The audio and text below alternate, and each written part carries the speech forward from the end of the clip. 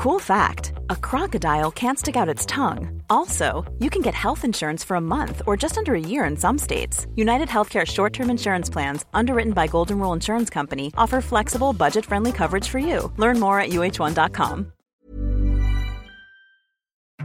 Hi, I'm Molly Jongfast, and welcome to the Daily Beast, the new abnormal. I'm a left-wing pundit and an editor-at-large at the Daily Beast. We're here to have fun, sharp conversations with some of the smartest people in media, politics, and science that help make what's happening in the country and the world clearer. Our world has been turned upside down. On the new abnormal, we'll talk about the people who got us into this mess and figure out how to get ourselves out of it. And I'm producer Jesse Kennan. I'm here to make sure things don't go too far off the rails. Today we have an amazing episode where we'll be talking to Patrick Radden-Keefe, New Yorker staff writer and author of Empire of Pain, The Secret History of the Sackler Dynasty. Then we're going to have a great conversation with Anna Gifty, an African-American economist and editor of The Black Agenda. But first, we have one of my favorite podcasters and writers, the host of Sway and Pivot, as well as New York Times writer, Kara Swisher. Welcome, Kara Swisher. Thank you. Back to the new abnormal, one of my favorite guests. I have to tell you, I do think you are one of the smartest people we've ever had on this podcast. Oh, really? That's a low bar, though, I suspect. Thank you. I'm sure. No, we have doctors. Doctors, okay. Book learning. You have people who did book learning. That's right. Clever. Okay. We love those doctors. First, we have to talk to you about the Facebook decision, though. Sure. You, I feel like you're the go-to for this. What's your take on this? Well, I mean, there's a lot of different takes. There's some really amazing work that's being done by a lot of writers sort of analyzing it. And tons. There's a lot out there that's being done. Casey Newton, Ellen Dueck, and Andrew Marantz. My take was something I wrote before the decision because I thought they might lift the ban with some caveats. That's what I thought they would do with either an apology or something else. Or, if you do it again, you're off your turf for good, this and that. But they didn't do that. What they did is something I didn't think they could do or would do, which was throw it back in Facebook's face saying, you're trying to, you handed us a bag of shit and we're going to give it back to you without any comment, essentially. And they did make comments, obviously, about what they think should happen, but they certainly didn't want to be the ones to make this decision, which was Facebook's. And so it exhibited a little independence. They still have all these issues around the fact that Facebook bought itself a Supreme Court. I do think they are independent, but I do think they have very little power to do anything really. But this was a nice flex, I thought. But it didn't do anything. That's the thing. It didn't do anything. It just kicked it back, right? The one thing that it did do is it showed you how disingenuous Facebook has been because they revealed it in that Facebook for years has been like, Kara, he's newsworthy, this whole thing. Turned out newsworthy was never an element of the decision making. They just decided not to get rid of him when he violated the terms. They had no internal, they just were doing it haphazardly and catch as catch can, which is what I always suspected. And that's what this report showed, I think. I saw an interview with the head of this Yes, there's a lot of board. heads. There's quite a few. Yeah. I thought he was brilliant at not answering a single question. I got a little better interview out of Alan Russ Bridger because he's a journalist and you can shame journalists into telling the truth. But you saw that TV interview where he just was like, and on one hand, Well, no, I think they didn't want to make a decision. I think they were correct. This is not theirs to decide. Facebook should have a system in place to deal with this and stop with this highfalutin stuff. Like, oh, he's a public figure. Well, that didn't enter into your decision making.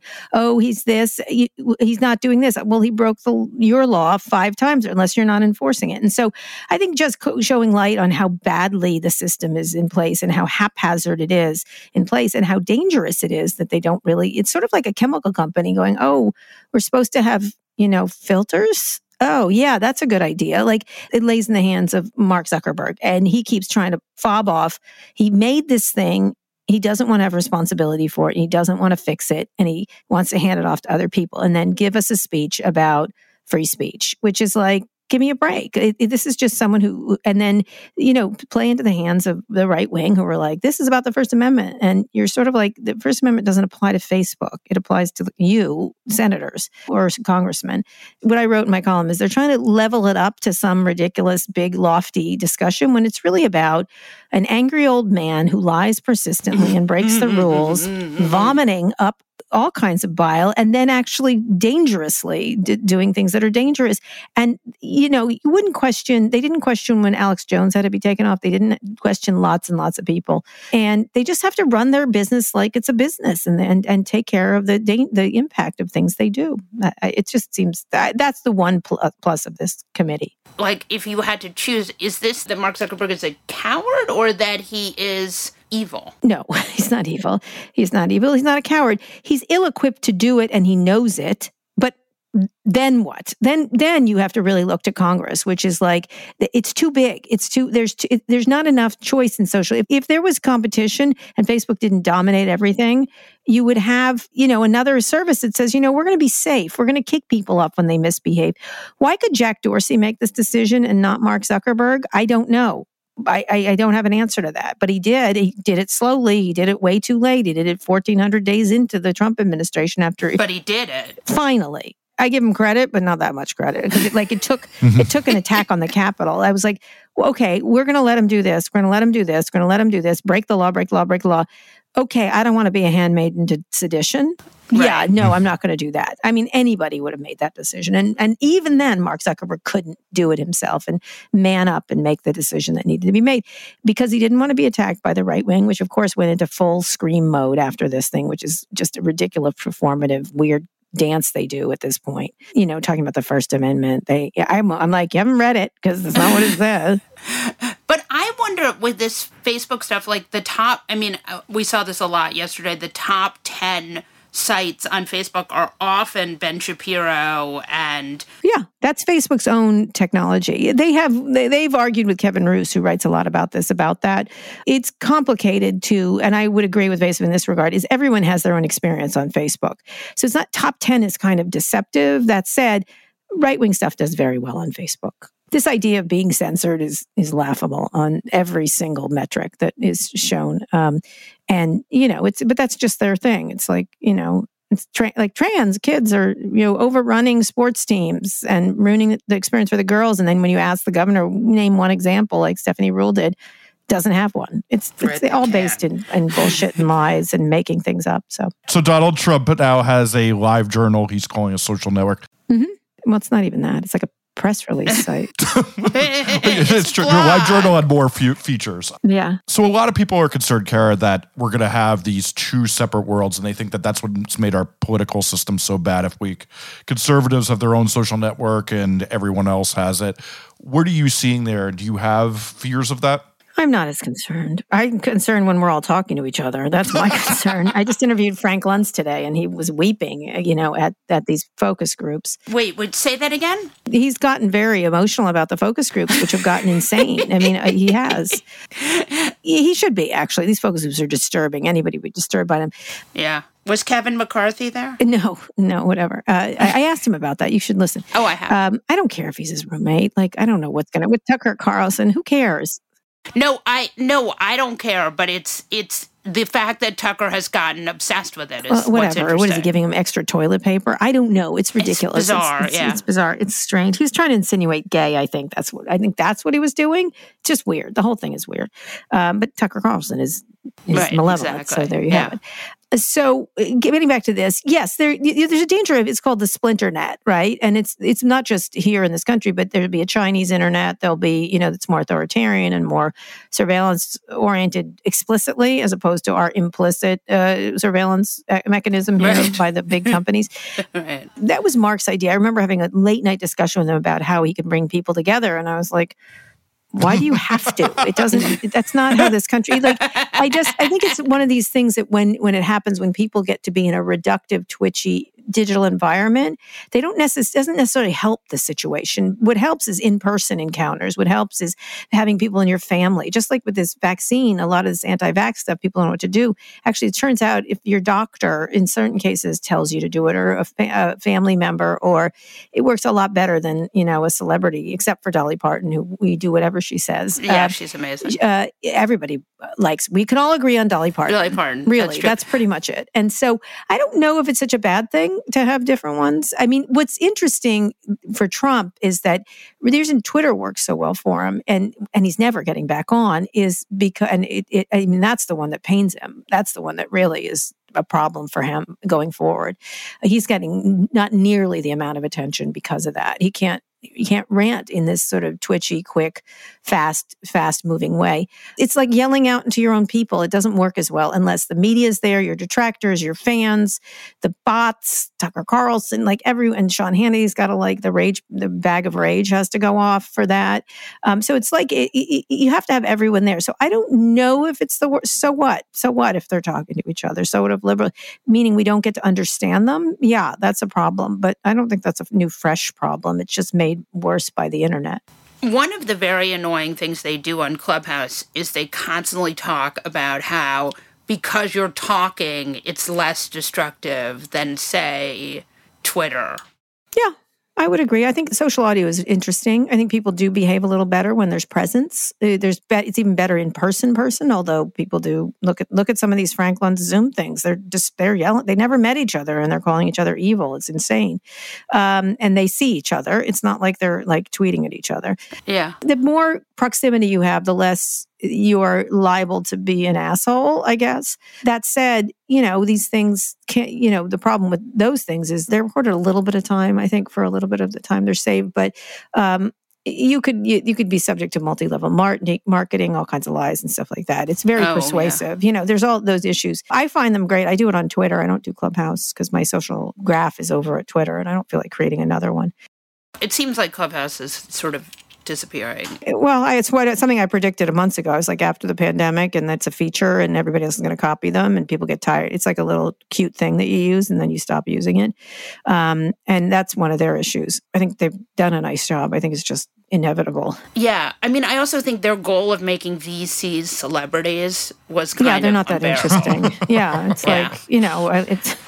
I mean, I say this as someone who's married to a VC who I adore. I had a pretty favorable idea of VCs before I went on Clubhouse, and afterwards I was like, oh, man.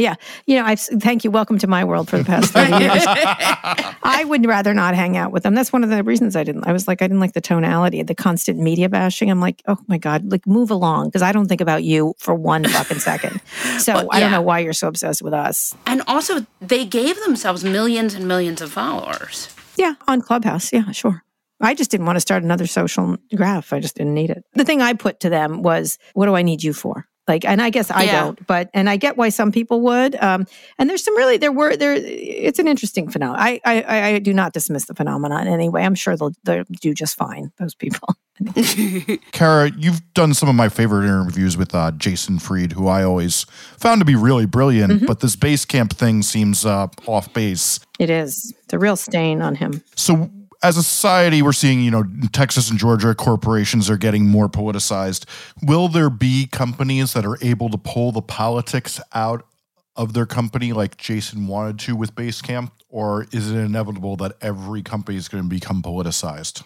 It's very good. There's a lot of layers. I'm hoping to get I had both of them, to do an interview with, and then they bagged out. They ghosted me. They didn't ghost me. They were very polite and weepy about it, but they're going to come back on. They've promised me to do so. And if I don't, I'll publish all their texts saying they were. No, I won't do that. Well, yes, I will. Well, if you do. I shall. You've had such a good rapport with him. I do. I like him. I think he's got a lot of great ideas. I think here's a couple problems. He put himself out there as a very culturally sensitive person, and the books were about that, and I agreed with a lot of it. And I think a lot of people look at the people who left. I've been here 11 years. I've been here 14 years. I've been here 7 years. These people stay. It is a small company. It stayed a long time, and they've had some very innovative ideas around management. They were way ahead in remote. They were way ahead in lots of areas that a lot of people just take for granted now. And then they wrote books and sort of celebrated themselves, which is fine. Whatever. A lot of people do that. Lee Iacocca wrote a book and wasn't as successful as his book was. And so, by the way, Lee Iacocca did a lot for cars, but whatever. This is what happens. Donald Trump wrote The Art of the Deal. Let's be clear. Right. It's kind of wrote. Yeah. Well, whatever. You know what I mean?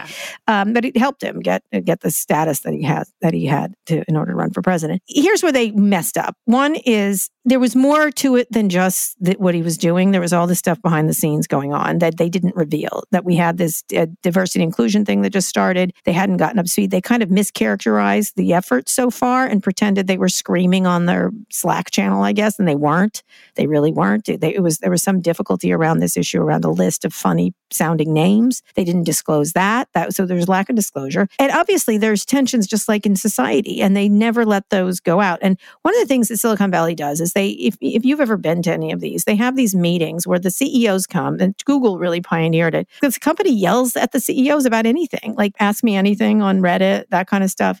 So they have this culture in Silicon Valley. They have meme generators where people can comment, and then they upload things. And all over these companies, they let their employees talk in a way that no other industry does. So they have a feeling that they can talk. That's one. Two, they act like they're your family. Like, hey, we're all together. They do a lot of the food, a lot of the culture.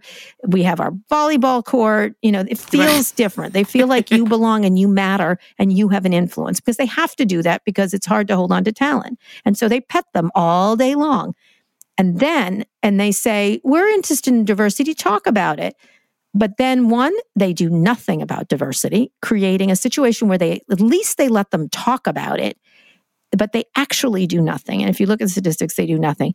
So then they go, we haven't done anything about diversity, but now you can't even talk about it. Like, are you kidding me? They had this escape valve for people, which most people thought was bullshit. I did, among many. They didn't walk the talk, and then you couldn't talk.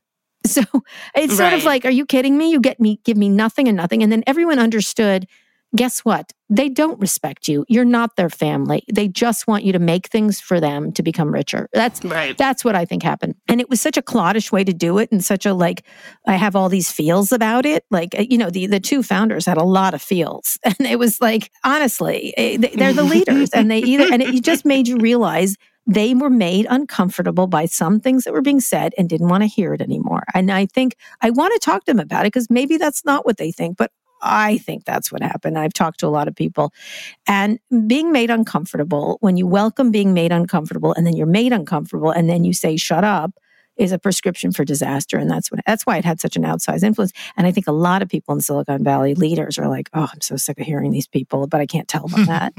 You know what I mean? Yes, I want them to shut their trap and go back to their desk and code things.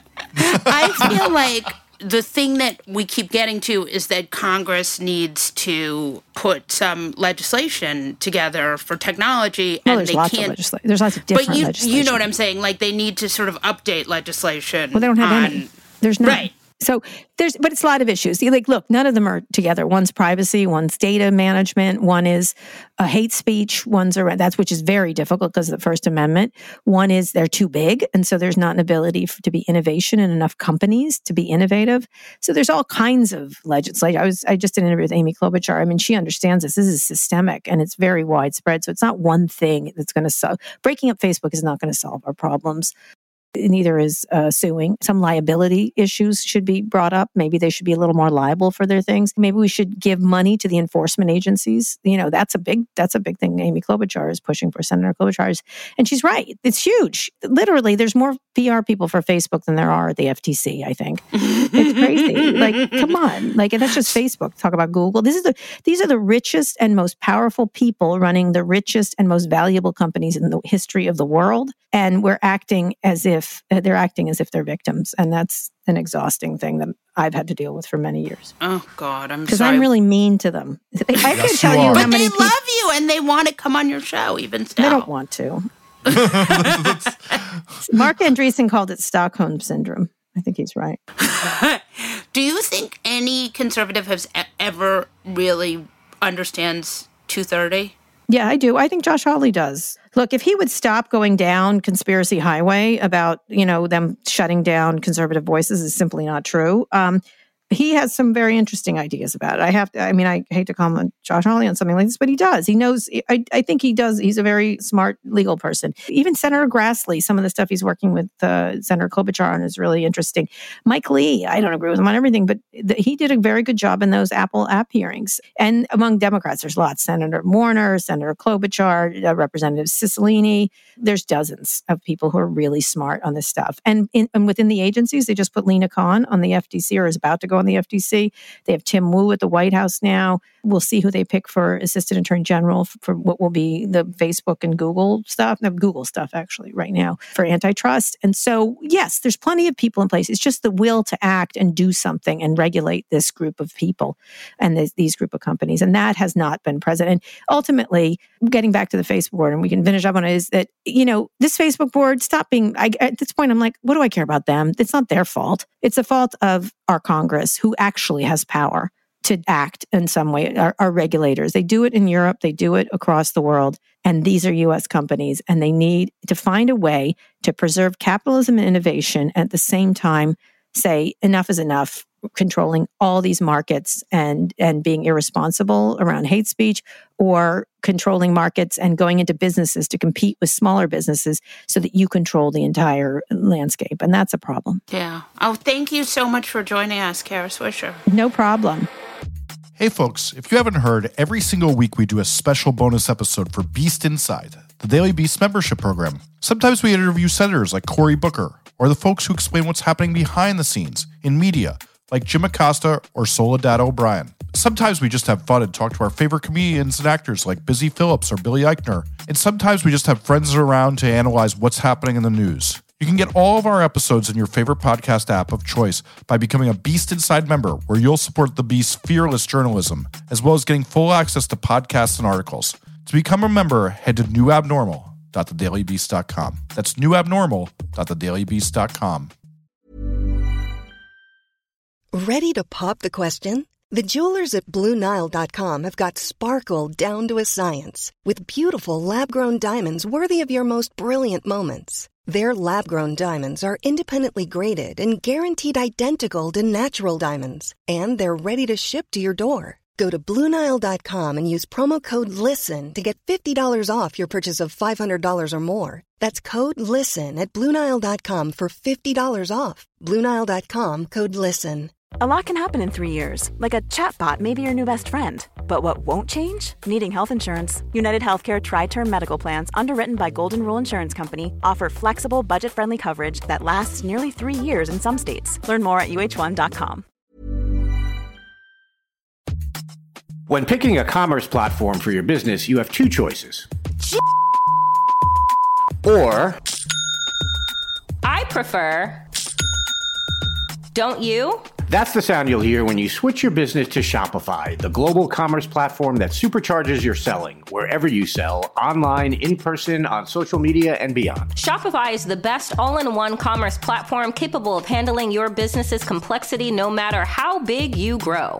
Step up to Shopify and harness the best converting checkout and the same intuitive features, trusted apps, and powerful analytics used by the world's leading brands like Rothy's, Allbirds, Brooklinen, and so much more. You're probably thinking, sure, but migrating is going to be a headache. Shopify's App Store has the migration apps you need to migrate your products, orders, customers, and more from every major e-commerce platform to Shopify. If you're anything like me, you're one of those don't put me in a box people. Everyone who knows me knows I'm a don't put me in a box person. And thankfully, Shopify never will, because with Shopify, control of your brand and business is always in your hands, from your storefront look to your back office operations. I hate when checking out from an online store and then having to pull out my credit card and type in all those numbers. A Shopify store remembers my shipping address and payment information. So if I'm on the couch and my wallet is on the kitchen counter, I don't even have to get up. Stop leaving sales on the table. Switch your business to Shopify and discover why millions trust Shopify as their all-in-one commerce platform to build, grow, and run their business. Sign up today for your $1 per month trial period at shopify.com/abnormal, all lowercase.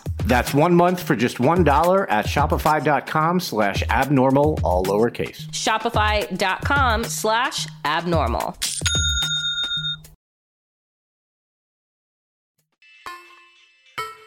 Patrick Radden Keefe is a New Yorker staff writer and author of Empire of Pain, The Secret History of the Sackler Dynasty. Hi, Patrick. How are you? I'm good. Welcome to the New Abnormal. It's great to be with you. Well, we're very excited to have you. Talk to me about how you decided to write this book. It started with an article in the New Yorker that I published in 2017 that came about in kind of a weird way, but I had realized that the Sackler family, this big philanthropic dynasty, had made most of its money from opioids, from OxyContin, this drug that had helped kick off the opioid crisis. We should mention the book is called Empire of Pain. Important to Yeah, plug. If I'm going to plug your book, I should at least say right. the fucking title. Anyway, continue. And so I was not the first person to break that news. I think the thing that was strange to me was that it kind of hadn't caught up with them. The family was still very much sort of perceived as like paragons of philanthropic giving and kind of revered in elite circles in New York and London.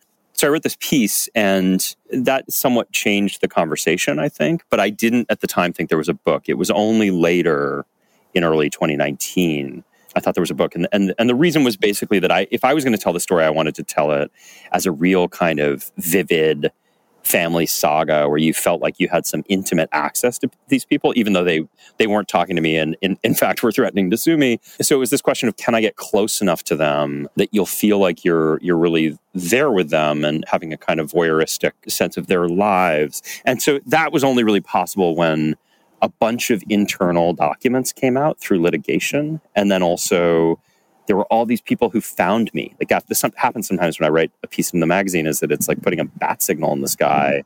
And so these people seek me out and say, oh, I've known them for years. Let me tell you what I know. Yeah, I've known them. So when I read it, I was struck by that too. So people started coming to you and telling you stuff. And then you were like, I've got a book here. Well, so what happened was that after the piece came out, all these people sought me out. And of course, my first reaction was like, where were you when I was writing it? Like, why could I not find you before? Right. These amazing sources who came to me when it was too late. And I just kind of, I kind of hip-pocketed that stuff for a while just because I sort of thought, oh, maybe I'll do something else. Who knows? And I would get back to people, but I wasn't really planning anything.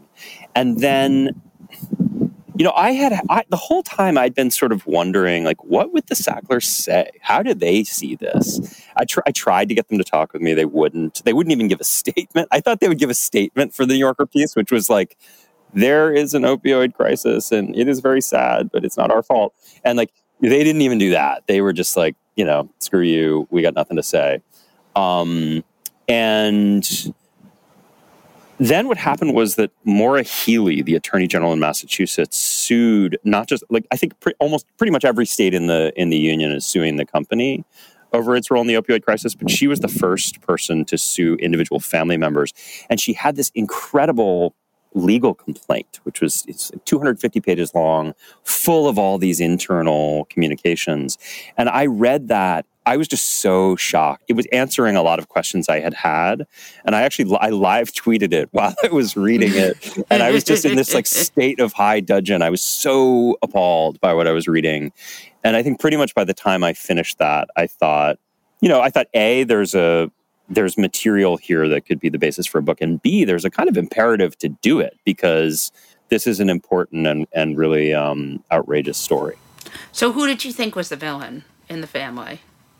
Just because I want to, I always beat around the bush. Yeah, exactly. I mean, I think at some point in the book, I say that there's kind of concentric circles of culpability. Right. And to me, the red hot bullseye is Richard Sackler, who's a second generation Sackler who was running the company for a time. He's very intimately involved in the launch of OxyContin. And he's a doctor. He's a doctor, yes. So he knows what he's doing. I met him before. Did you? So tell me, so you have to tell me your Sackler connection here. I just knew them from New York and have many concentric circles, which involve children and New York worlds. Mm-hmm. But I did meet Richard. I was struck by him. Presumably not by his personal charm. I couldn't put my finger on what it was. But there was something where I was like, there's something here that's not right. Yeah, he's a strange guy, and I think a very compelling... And look, I've never met him. I've never talked to him. And a genius. I've met a lot of very smart people in my life, and I thought,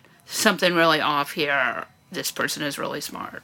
Yeah, I think he's very, very smart, and I think there's a kind of family trait. One of the big creative decisions in doing the book was to really devote the first third of it to the life of Arthur Sackler, who dies before OxyContin is first introduced. And, to your question of, who do you blame?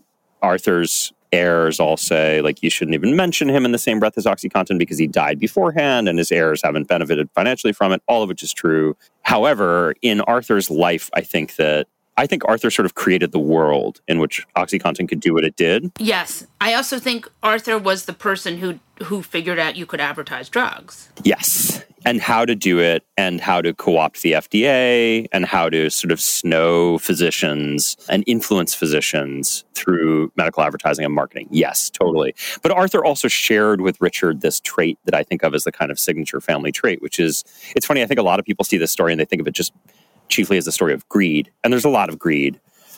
But to me, the more interesting quality is a kind of stubbornness, a sort of stubborn refusal to ever acknowledge that you might have hugely fucked up. I think that may be a wealthy family thing, but yes, I agree. I think you're right, and I mean, it's funny because I think I don't know that I mentioned Trump at all in the book, but one thing I did think about again and again is, and this is particularly true of the Sacklers now, is that it's a real hazard, I think, when you're a billionaire, that you're surrounded by all these people whose livelihood depends on like laughing the hardest at your bad joke. There is a kind of strange sense in which I think over time that can like make you delusional. Yes, I think that's right. I think one of the things people always think about when they see this is like, did you get any sense of why they thought they could get away with this? Was it just that power was so seeded for so long throughout the 90s and early 2000s and then that changed? Like, do you have any read on that? I think some of it initially is hubris. I think there was a kind of, literally they had this drug, which is an opioid. And people have known for thousands of years that opioids are potentially quite addictive. And for that reason, doctors, were fairly careful about prescribing them and used them as kind of an extreme solution for severe pain. The Sacklers and Purdue do this kind of amazing two-step where they're like, so first of all, let's market this drug not just for extreme, cancer pain and really severe chronic pain. Let's market it for moderate pain too. Why not? Their tagline was, they said, it's the one to start with and the one to stay with, which if you want to sell a lot of drugs is like a really great strategy. And then they say, and it's not addictive. We've kind of cracked it. Like, it's not addictive. And their sales reps would say again and again and again to doctors, it's addictive less than 1% of the time. Less than 1% of the time. And that was just a hypothesis. Like, that was totally just wishful thinking. There was no scientific basis for saying that. So I think in the first instance, it's just hubris. They were like, wouldn't it be great if this worked out? Then it doesn't work out. And I think there's a kind of a phase of denial, which frankly is still sort of going on to this day, where they don't want to acknowledge it. And so they sort of blame it on, they say, the drug's not the problem. It's people who are abusing it. It's these like immoral junkies. And then I think the third piece of it is that our system is designed to insulate people like that from the downstream consequences of their own bad decisions. And that's like everything. That's the FDA, that's the Department of Justice, that's all their high-end lawyers, that's all their spin doctors. I mean, look, there's no question. I agree with everything you're saying here, and it's a great crime, right? But my question to you is, because they kept the pharmaceutical company private, and it was the only private pharmaceutical company, how much were they able to be held responsible in a way that other pharmaceutical companies were not? Well, I mean, it's complicated. The fact of it being a privately held company is, I think, really, really key. And a privately held, family-owned company. Right. Because the company ends up, I know, they really fucked themselves. There's a line in the book where I talk about how, because, I interviewed 200 people for this book, many of whom worked at Purdue Pharma over the years. Sure. And I said that, multiple people independently compared the experience of working at Purdue to living in the show Succession. It's true. They say, people from different periods of the company who did not know each other would say independently, I don't know if you've watched Succession. It was a little bit like that. So you have this kind of strange sense in which the family, it kind of imprints itself on the company, and the family members would intervene. Like the Sacklers today say, we were just board members. We just voted on stuff. We really didn't have much to do with it at all. fall. Like, I have the receipts on that, right? Like, just years and years of emails, like multiple CEOs writing these pleading emails to the Sacklers being like, please, I'm trying to be the CEO of your company. Like, can you stop intervening and making it impossible for me to do my job? and they don't really have any response to that. So, but at the same time, I think there's this thing that happens where in 2007, the company pleads guilty the first time to federal criminal charges. And if it was a public company, I think you would have seen like all kinds of heads roll. I think there would have been a real house cleaning after a federal felony. Right, the shareholders would have demanded it. Absolutely. And instead what happens is that like they totally circled the wagons. There were 3 executives who pled guilty to misdemeanors basically to protect the family. And like literally the family, they pay millions of dollars to these guys who took the fall. They put a portrait of one of those guys in the law library at the company. So one of these things are like, and there's a big agreed statement of facts, which gets hashed out with the Department of Justice. Richard Sackler subsequently says in a deposition, he's asked about the agreed statement of facts, which is kind of the roadmap to like what the company did wrong. And they're like, is there anything that was shocking to you in that? And he's like, oh no, I never read it. So like they're just it's but of crazy. Course he read it. Well, he said under oath, he was like, yeah, never read it. So basically you get, what I think in a public company would have been a huge fork in the road, right? Where they're like, okay, we really need to change. For Purdue and the Sacklers, it's just a speed bump. So talk to me about what happens next. I mean, it's interesting. When I started writing my piece in 2017, Purdue said there was this guilty plea 10 years ago. And after that, we really got it was a few bad apples, but we really got religion. And, we completely started, we had a corporate integrity agreement and we had a really robust compliance department. We totally cleaned up our act. And part of the story I tell in the book is that that's not true at all. There's a quote in the book that somebody witnessed the CFO of the company. So the company was fined $600 million in 2007, which at the time it was making billions of dollars a year. And the CFO of the company said of the $600 million fine, that's nothing to us. We've had that in the bank. So they expand their sales force. They double down. They keep doing a bunch of the same stuff. We know this now because they just pled guilty again to new criminal charges last November. I thought that they had taken apart their sales force. So that does happen after my New Yorker piece comes out. So that happened in 2018.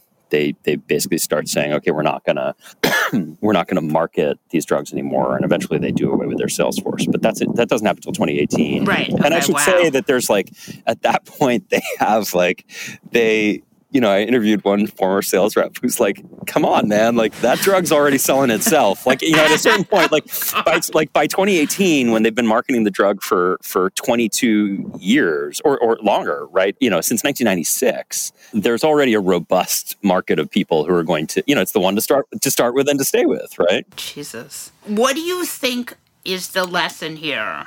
To me, this is, in a narrow sense, I think it's a story about and you see it with Arthur Sackler starting in the 1950s, the mingling of medicine and commerce, I think, has been very dangerous in this country. And long prior to 500,000 people dying in the opioid crisis, I think there were indications of this. You go back to Valium, right, which Arthur Sackler marketed. There's indications of this. And I think, just on a personal level, right, it's you see your doctor and you want to kind of put yourself in their hands and trust them. And part of what was astonishing for me is looking at the history of the pharmaceutical business, kind of getting between you and the doctor and that relationship. It's really sleazy because, I'm 23 years sober. I got sober when I was a teenager. Every time I go to a doctor, I'm like, I'm sober.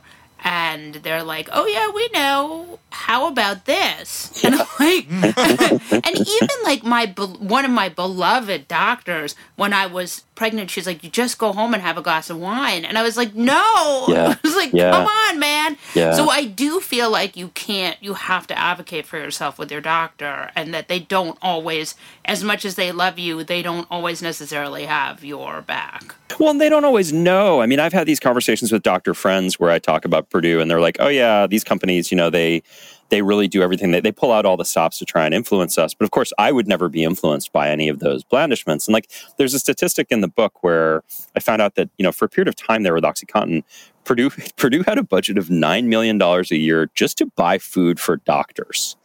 And it's like, they're not now they're not spending that money if they're not pretty convinced they're getting a good return on their investment, So I think there is, and then the larger lesson for me would be just that I just think it's about the way in which our institutions are co-opted by big money in ways that can lead to systemic failure. I think ultimately the story of the opioid crisis is a story of systemic failure. The fact that we haven't been able to see real accountability is systemic failure. But again and again and again, when you look at the specifics of it, what it's about is, to take somebody I pick on in the book a little bit, it's like Mary Jo White, the former U.S. attorney in Manhattan, who ran the SEC for Obama and is a partner at Debevoise and Plimpton, this revered lawyer.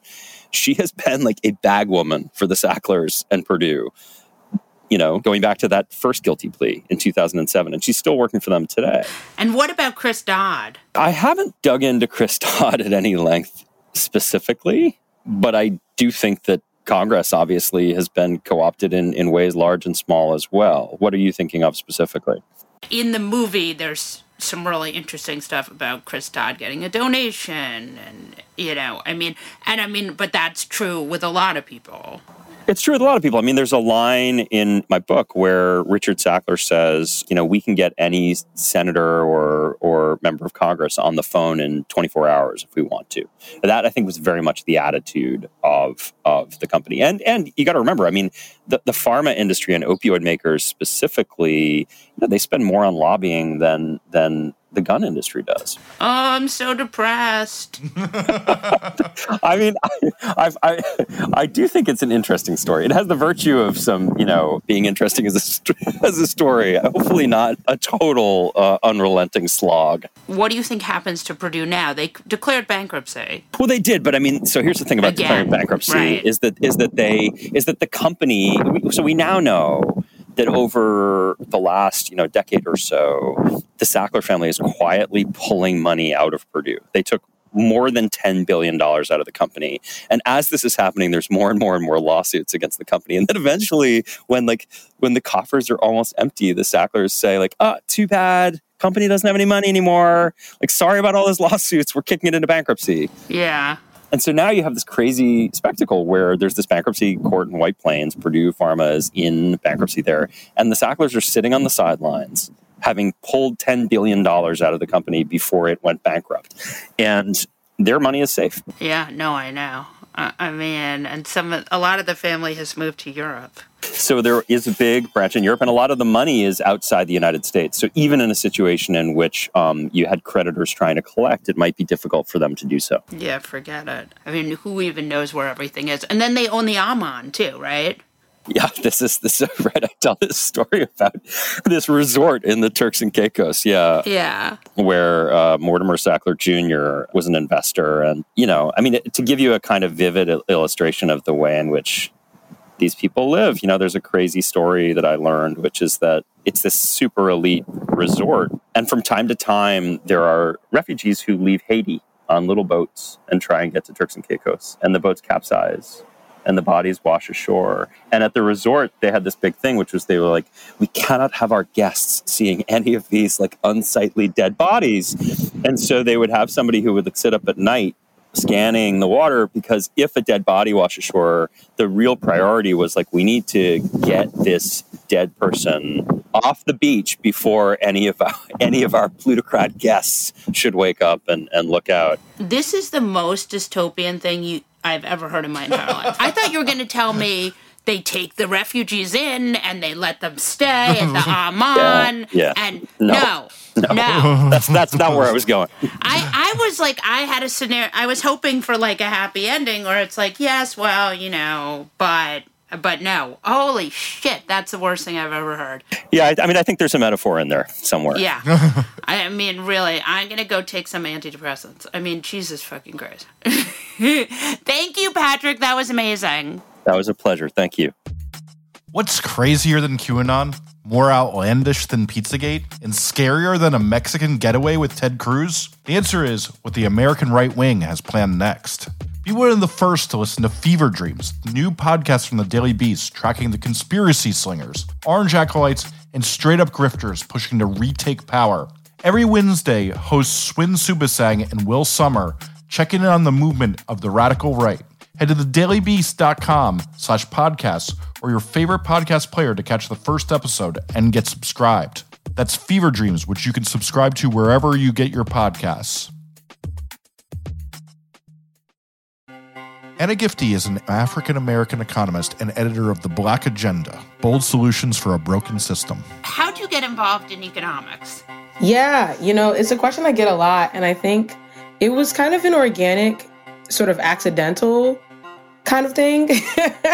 So a lot of you don't know this, but I started off in biology.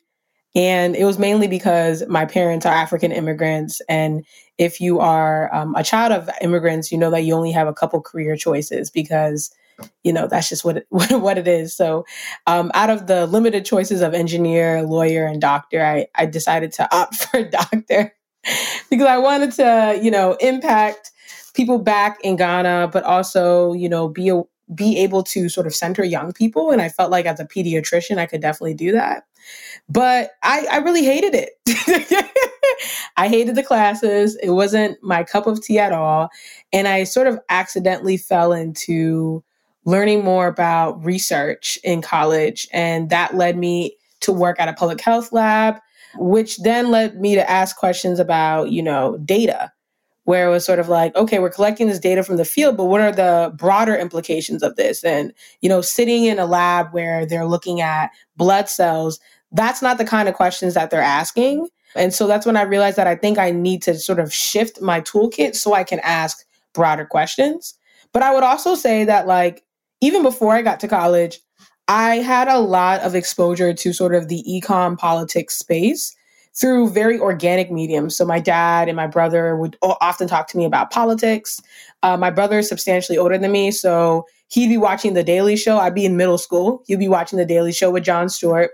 And I'd be like, I want to watch PBS Kids. And he's like, well, I'm watching TV. So you either join me or you leave. So I said, okay, fine, I'll join you. And kind of looking at this very frustrated white guy on television, but he was speaking a lot of sense. I was like, this guy's making several points. I wonder why people aren't listening to him, but not knowing that obviously The Daily Show was a lot bigger than I thought.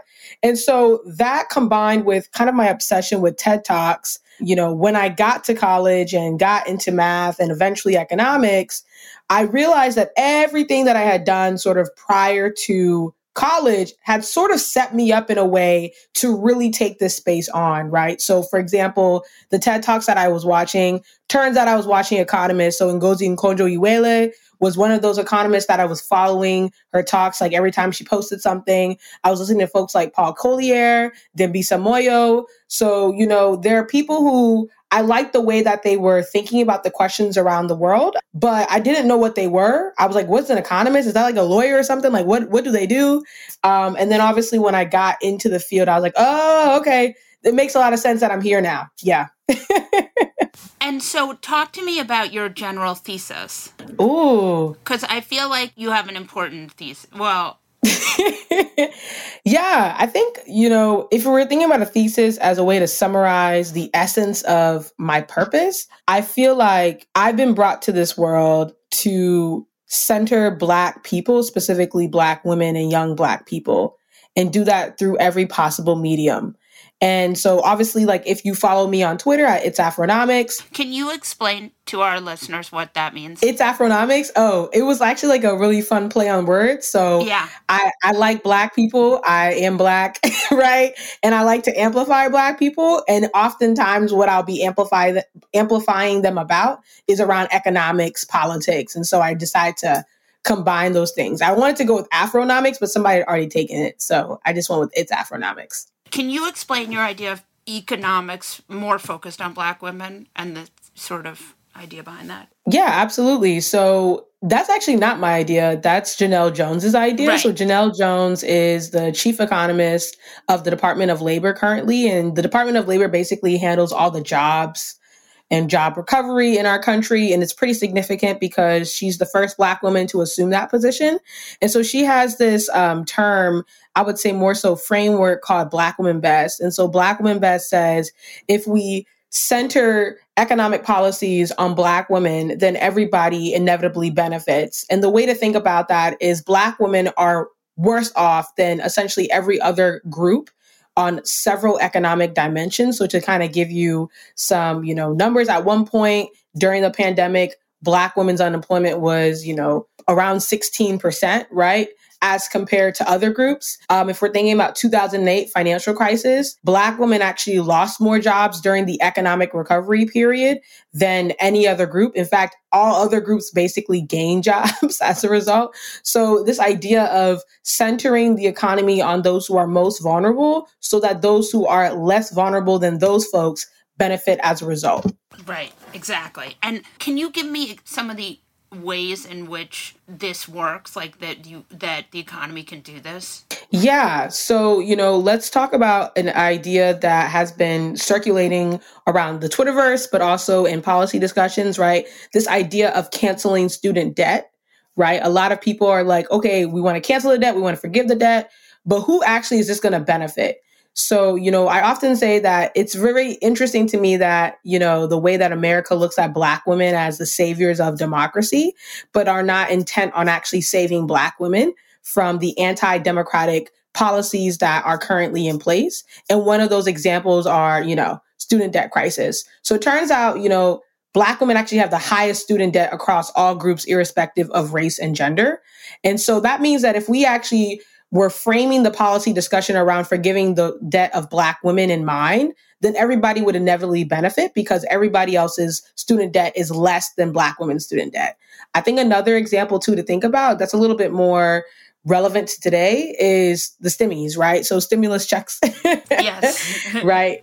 This idea of people not getting enough money to survive, right? If you're looking at it through the lens of maybe a white guy who already has a well-off job, then yeah, maybe he'll take that stimulus check and go invest it in some stocks. Who knows? But then you have to look at it from the perspective of the most vulnerable and those who are essentially the breadwinners of their household. So according to the Center of American Progress, 68% of Black mothers are the primary breadwinners of their household. And Wow. That's pretty significant, That's right? pretty significant. Because it says that, okay, Black women already are disproportionately represented in jobs that are considered essential now, but are still low paying, still no benefits type jobs. And then they're not getting any support from the government during a catastrophic crisis that is going to affect their families for generations. So this idea of targeted stimmies and even the conversation around how much should we be giving people for, survival or whatever, right? If you're looking at it from the perspective of I'm a, super, well-known economist and, I have all of the answers with respect to my research, but you're not looking at it through the lens of actual people, you miss sort of the mark. And to the point around the 68%, Black women not getting these stimulus checks is not just about those women not getting stimulus checks. It's about the generations that come out of those women, right? And the communities that are inevitably affected by the fact that these women aren't able to build wealth. Yeah, that's really interesting. Like, we had Paul Krugman on here the other day, and he was talking about how child payments will actually do incredible things for children. Do you have thoughts about that? Yeah, I think that I agree with that take. And I think it will also go even a longer way for Black women and Black families overall. There's also this idea called baby bonds that Derek Hamilton, who's an economist, introduced. And I believe Cory Booker actually ran on that platform as well. Whereas this idea that, everybody who's young is born with a certain amount of money that they can then sort of cash in when they're 18. And that also sort of thinks about the racial wealth gap in a nuanced way, right? The racial wealth gap, just to kind of put it in very layman terms, is basically the gap between Blacks and whites with respect to wealth and wealth building. And if we think about, this whole narrative around pull up by your bootstraps, if you work hard enough, you'll make it and you'll get to where you need to be. Black people can work as hard as they want.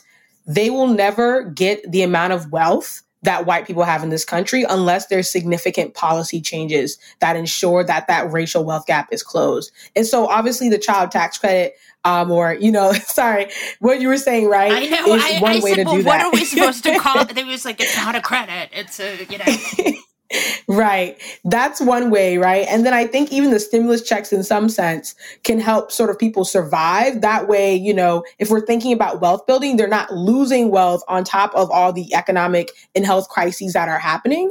And then if we're thinking also about, small businesses, right? The majority of minority women owned businesses are owned again by Black women.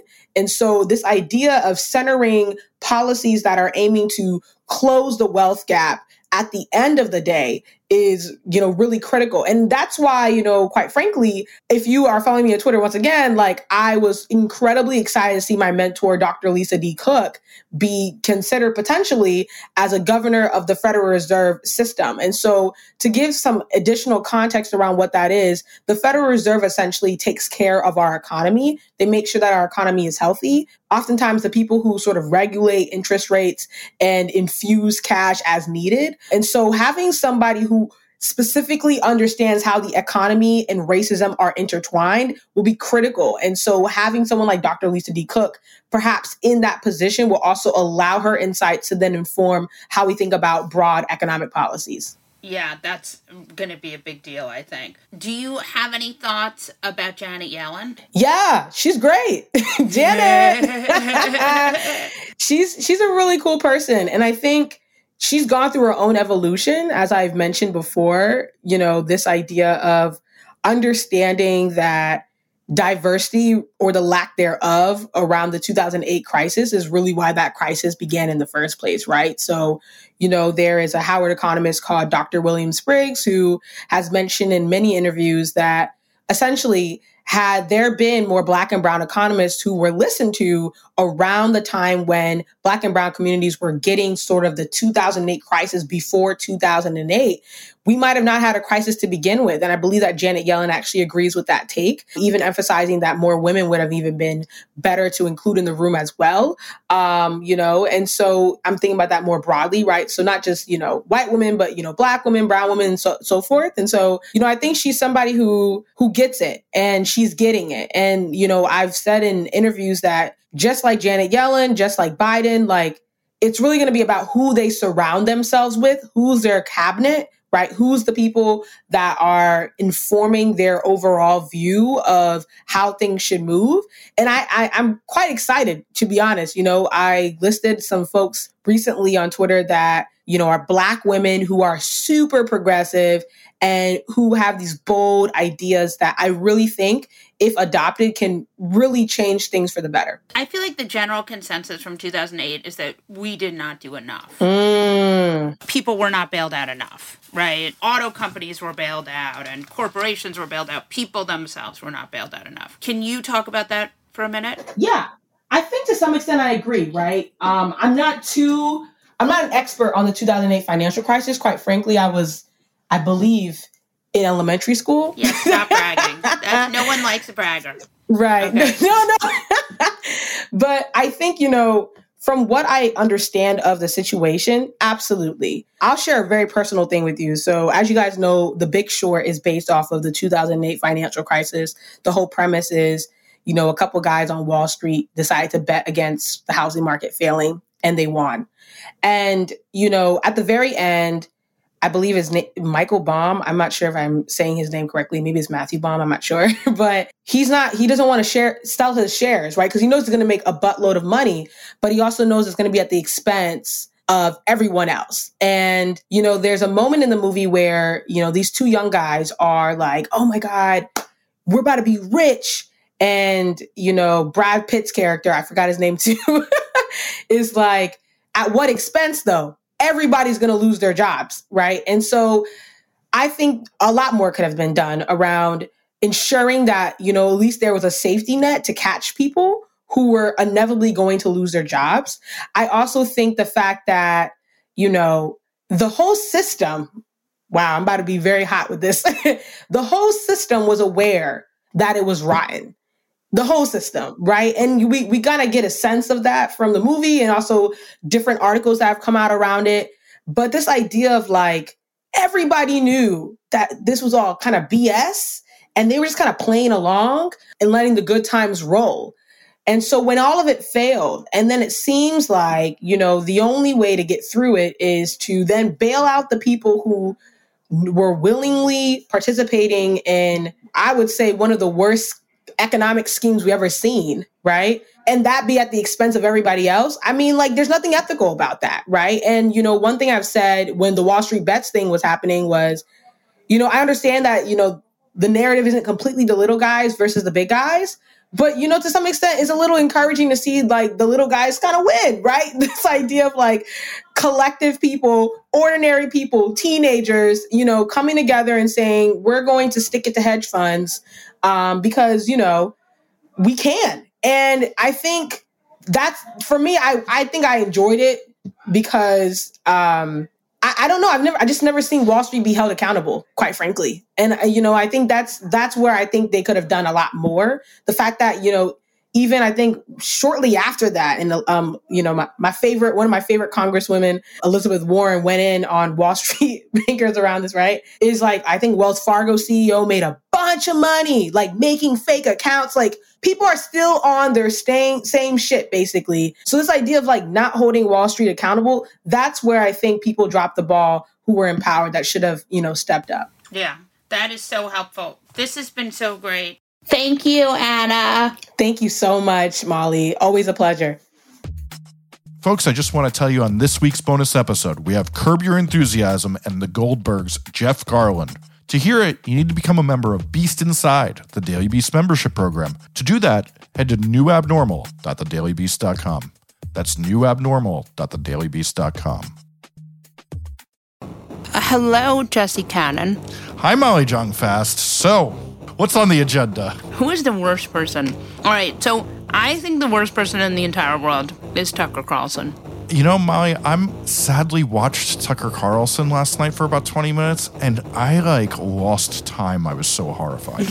Well, I think that Tucker Carlson wants to kill us all. I think he definitely wants to tear America in half, and we have to start looking it in the eye that he's trying to cause a gigantic rift in America. It's not he's running for president. He actually wants to sow a divide. Yeah. I mean, I think he wants ratings. But I think that if sowing a divide comes with that, that's okay too. Don't you think he has bigger plans than just ratings? I think he's just a nihilist. Yeah, I think he's smart and nihilistic, and if that works for him with ratings and making money and power, then good. And if I don't think he really cares. I don't think he, gives a shit about anyone, which is why. Yes, tell me why he earned this today. What's interesting about Tucker Carlson is that when you push back as a culture and say, like, I think it's a bad idea you're spreading anti-vax rhetoric, and it's going to, cause people not to get vaccinated and then die, or there's going to what's going to happen is if people don't get vaccinated, there are going to be variants, and variants are going to travel around and infect people, and then the virus is going to mutate and will eventually mutate to a point where the vaccine doesn't work on it.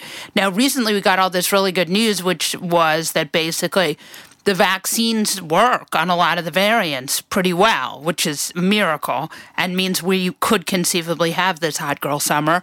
But Tucker Carlson's working hard to fuck it up for us. And last night he went full anti-vaxxer. There's this Center for Disease Control's vaccine adverse event reporting system. And it has for a long time been sort of a clearinghouse of anti-vaxxer bullshit because it's completely self-reported with no oversight. So you go on there if you're Alex Berenson, who is also a total fucking asshole, excuse my French, and you type in that, you had the coronavirus vaccine and then you died, right? And so now, as a dead person, you are putting that in the database. It's a very kind of scammy situation filled with self-reporting and no oversight. And so Tucker Carlson has decided that this explains all of it and that many more people are dying from the vaccine and that it's underreported. And of course, he's not an anti-vaxxer. He's just asking questions. But the question he wants to ask is, why would anyone in the world get a vaccine? And so for today, I say, go fuck yourself, Tucker Carlson. Right on. Well, mine is, I got bad news. Trump may be off Twitter, but people with even worse brains than Trump are imitating his stupid use of language. And today, that's new aspiring leader of the Republican Party, Elise Stefanik, who unfortunately is now talking like a Trump, walking like a Trump, and trying to be just as craven and serve her own personal interests just like a Trump. Just as craven? How is that possible? Well, I think, like many people, she's seen that power may be coming her way, and she's saying, what can I do to be the most horrible person to feed the members of this party that want me to just do all the horrible things and be cruel? And now we have another asshole to add to the pile. Yes. She and Liz Cheney fight. Can they both lose? One would hope, but I think, unfortunately, America loses. Someone I can't feel sorry for losing is Liz Cheney, and I think she is the loser here. Yeah, well, just don't go hunting with Daddy. On that note, we'll wrap this episode of The New Abnormal from The Daily Beast. In future episodes, we'll be talking to smart folks from The Daily Beast and beyond, from media, culture, politics, and science, who will help us understand what's happening to our country and the world. We hope you'll subscribe to us on your favorite podcast app and share the show on social media. Thanks so much for listening, and we'll see you again on the next episode.